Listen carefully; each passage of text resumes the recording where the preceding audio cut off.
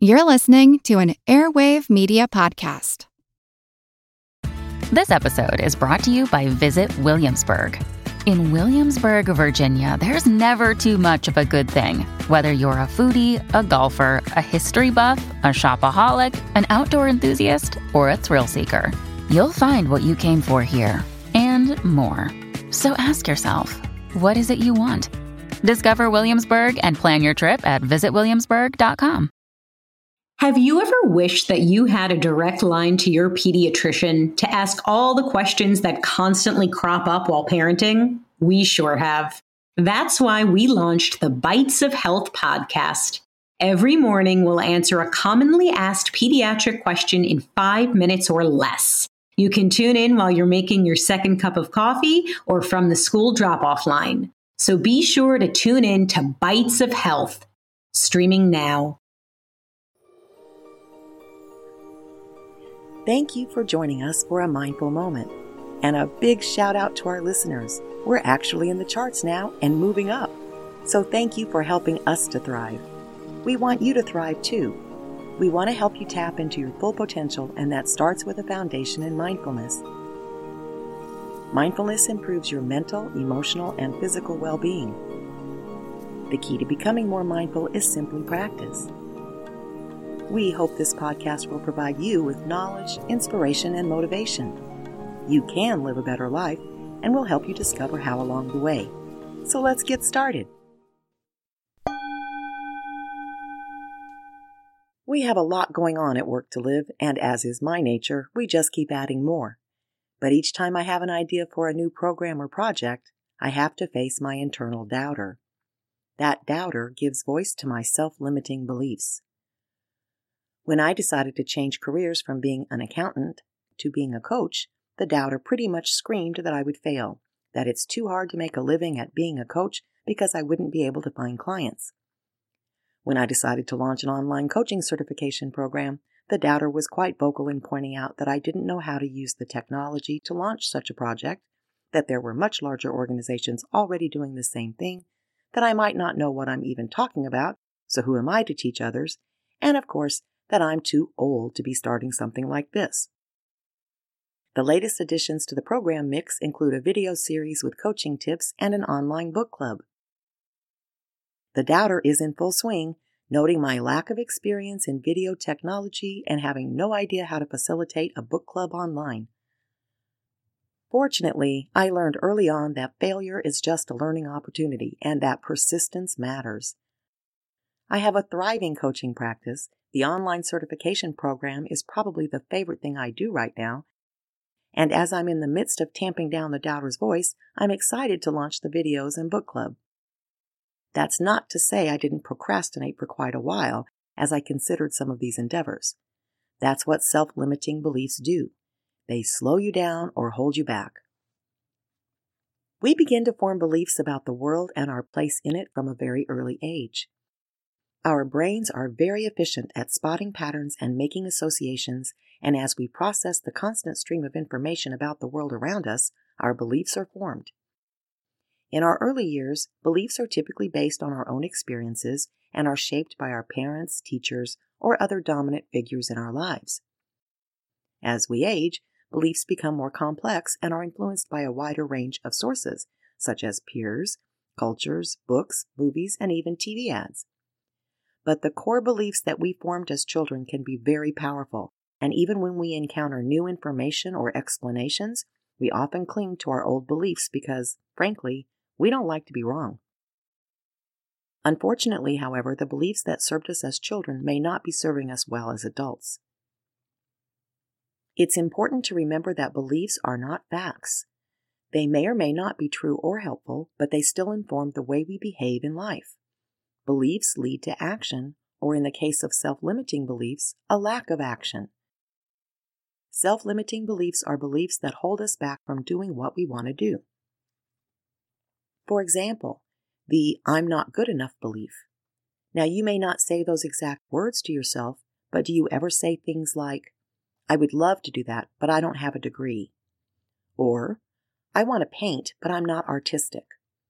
Or, "I wish I could write a novel, but I'm not creative"? Or, I would love to be my own boss, but I don't know anything about business. These are I'm not good enough statements. It's where we've decided that we either don't have the outside validation others think we should have, or we don't have a natural ability that good artists, writers, and entrepreneurs have. To use an old-fashioned word, this is just poppycock. Most people don't have natural talents. Babies aren't born with a paintbrush in their hands ready to create the next Picasso. We all have imaginations, we all have the ability to create, and we all have the ability to learn. That's all that's required to do anything. Many of us have allowed those traits to lay dormant for a while, so they might be a little dusty, but they are there just waiting for us to tap into them. Did you know that Mark Zuckerberg had no experience or training in social networks before he created Facebook? That Colonel Sanders had no experience in business or cooking beyond making dinner at home before he founded Kentucky Fried Chicken? Andrew Carnegie had almost no formal education, dropping out of school at a very young age, not even knowing how to read. He taught himself and went on to build an empire and become one of the wealthiest people in the country. Henri Rousseau, Vincent van Gogh, and Frida Kahlo had no formal training in art and yet became some of the most successful artists of all time. Truman Capote, Maya Angelou, Mark Twain, and H.G. Wells are among the many successful writers who never attended or didn't finish college. What they all have in common is that they overcame their self-limiting beliefs about what they could do. Another self-limiting belief manifests as worrying about what others will think. I can tell you from personal experience, this is an area you can overcome. I'm sure people have thought I'm pretty crazy during different phases of my life and have felt no need to hold back on what they thought were helpful comments. I dropped out of high school, but after getting a job in a law firm, went back for my GED in my 20s. After I got a job as a manager in a large corporation, I went back to school and got my BS in business. After I had started my own coaching business and was doing well, I went back to school and got my master's in psychology. So yes, I did it all backwards. And each time people asked, why would you want to go to school or get a degree at your age? When I quit my last job in my 40s and started my own business, I frequently heard, why would you give up the security of a job and benefits at this point in life? Worrying about what others think is a strongly self-limiting belief because you're telling yourself that everyone else has to accept your ideas and desires in order for you to proceed. They're your desires. If I had believed that it was more important to behave the way others expected me to, I would still be an accountant, plugging away 8 hours a day at something that has little meaning for me. Instead, I love my work. I love my independence. I have fun working, and I am grateful every single day that I can dedicate my time to meaningful work. Another major self-limiting belief that many have is, I don't have time. This is simply not true. We have time to do anything we really need to do. If your car breaks down on the way to work, don't you suddenly have time to get it towed and fixed? If your child is sick and has to be taken to the doctor, you make time, right? The time issue is not about not having enough. It's about how you're prioritizing and the choices you're making as to what you say yes to. It's also very much about wasting time. We waste a lot of it. So the first step here is self-awareness. Every time you hear yourself say, I don't have time, self-correct that phrase to, I'm not choosing to make this a priority. That in turn can open up a lot of insight into why you haven't done whatever the thing is you were saying you don't have time for. So for example, I want to write a book, but I don't have time.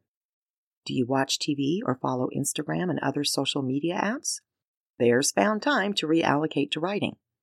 Many famous authors started out writing early in the morning before their children woke up, or late in the evening after the kids went to bed. When I first started writing, I carried around a voice recorder, this was pre-smartphone days, and spoke my stories into it that I later transcribed. That meant I could write in the car, write while standing in lines, or squeeze in a few words pretty much anywhere.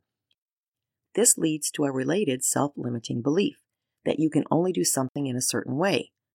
That's also just not true. You might have to think outside of the box. Let's say you want to learn how to throw pottery, but you're using the excuse that you don't have time. Perhaps you don't choose to change your current schedule in order to attend classes at a local school.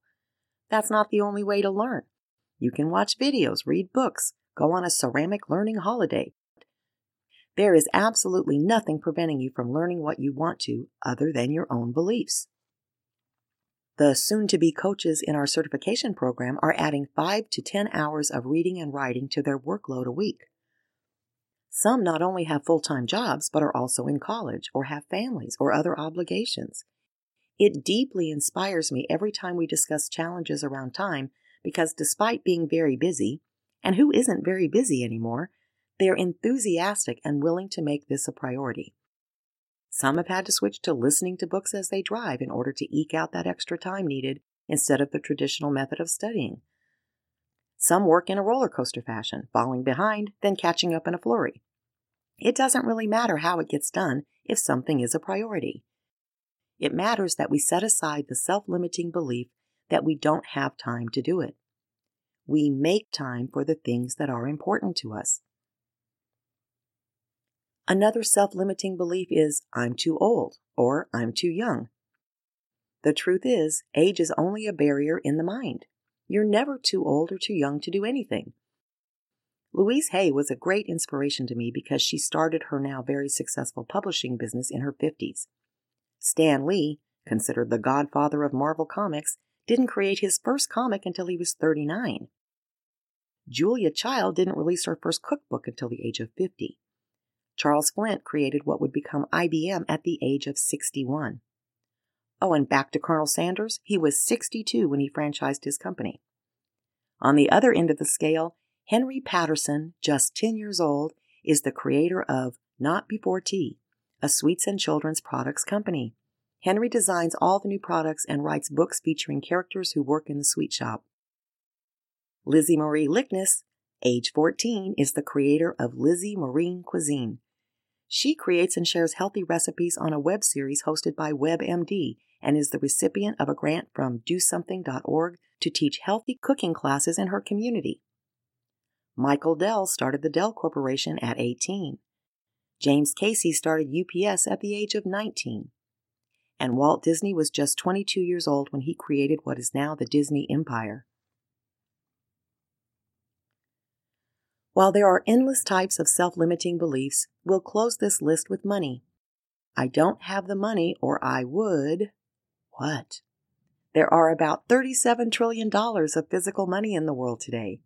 There's more than enough money to do anything we want to do. We just have to figure out how to get some of it. Most entrepreneurs, artists, writers, performers, and inventors started off with little or no money. Jean Koum worked as a janitor and collected food stamps before launching WhatsApp. John Paul DeJoria was homeless before he founded his Paul Mitchell hair products line. Oprah Winfrey was so poor as a child she was dressed in potato sacks and had to work hard to scratch her way up to fame and fortune. J.K. Rowling was a single mom on welfare while writing the first Harry Potter book. And Howard Schultz sold his blood to pay for college before launching Starbucks. I'm not saying it's always easy. I'm saying if there's a will, there's a way. But self-limiting beliefs can prevent us from even starting. When you have a few quiet moments today, and yes, you can make time for this, write down this question, think about it, and then write down your answer. If money were no object and there was no fear of failure, what would I want to do? Once you write down what you really want to do, see how many self-limiting beliefs you can identify as possibly preventing you from doing this thing. List them out. Now you can begin to change these beliefs. Not all at once, but start somewhere on your list and ask yourself these questions. Where did this belief come from? What experiences have I had to reinforce this belief? Is there any knowledge or proof that this belief is true? How has this belief benefited me in the past? How is this belief benefiting me now? Once you have identified and analyzed your beliefs, you'll probably have a list of self-limiting beliefs you're ready to change. This can take a while, and it can be quite uncomfortable at times. You're bravely going where you've not gone before. So take it easy on yourself. Test the waters by dipping a toe in. By that, I mean start with something small and work your way up to the big changes. You can even start with something as simple as changing your self-talk. I don't have money. Add the word yet. I don't have enough time. Add because I haven't made this a priority. I'm too old. Add to be thinking that age matters. Other people will judge me. Add, but who cares? It's my life. What if I'm not good enough? Add, but who decides that other than me? We can be whoever we want to be, and we can do whatever we choose to do. Period. Start shedding those self-limiting beliefs to reach your full potential. I know you can do it.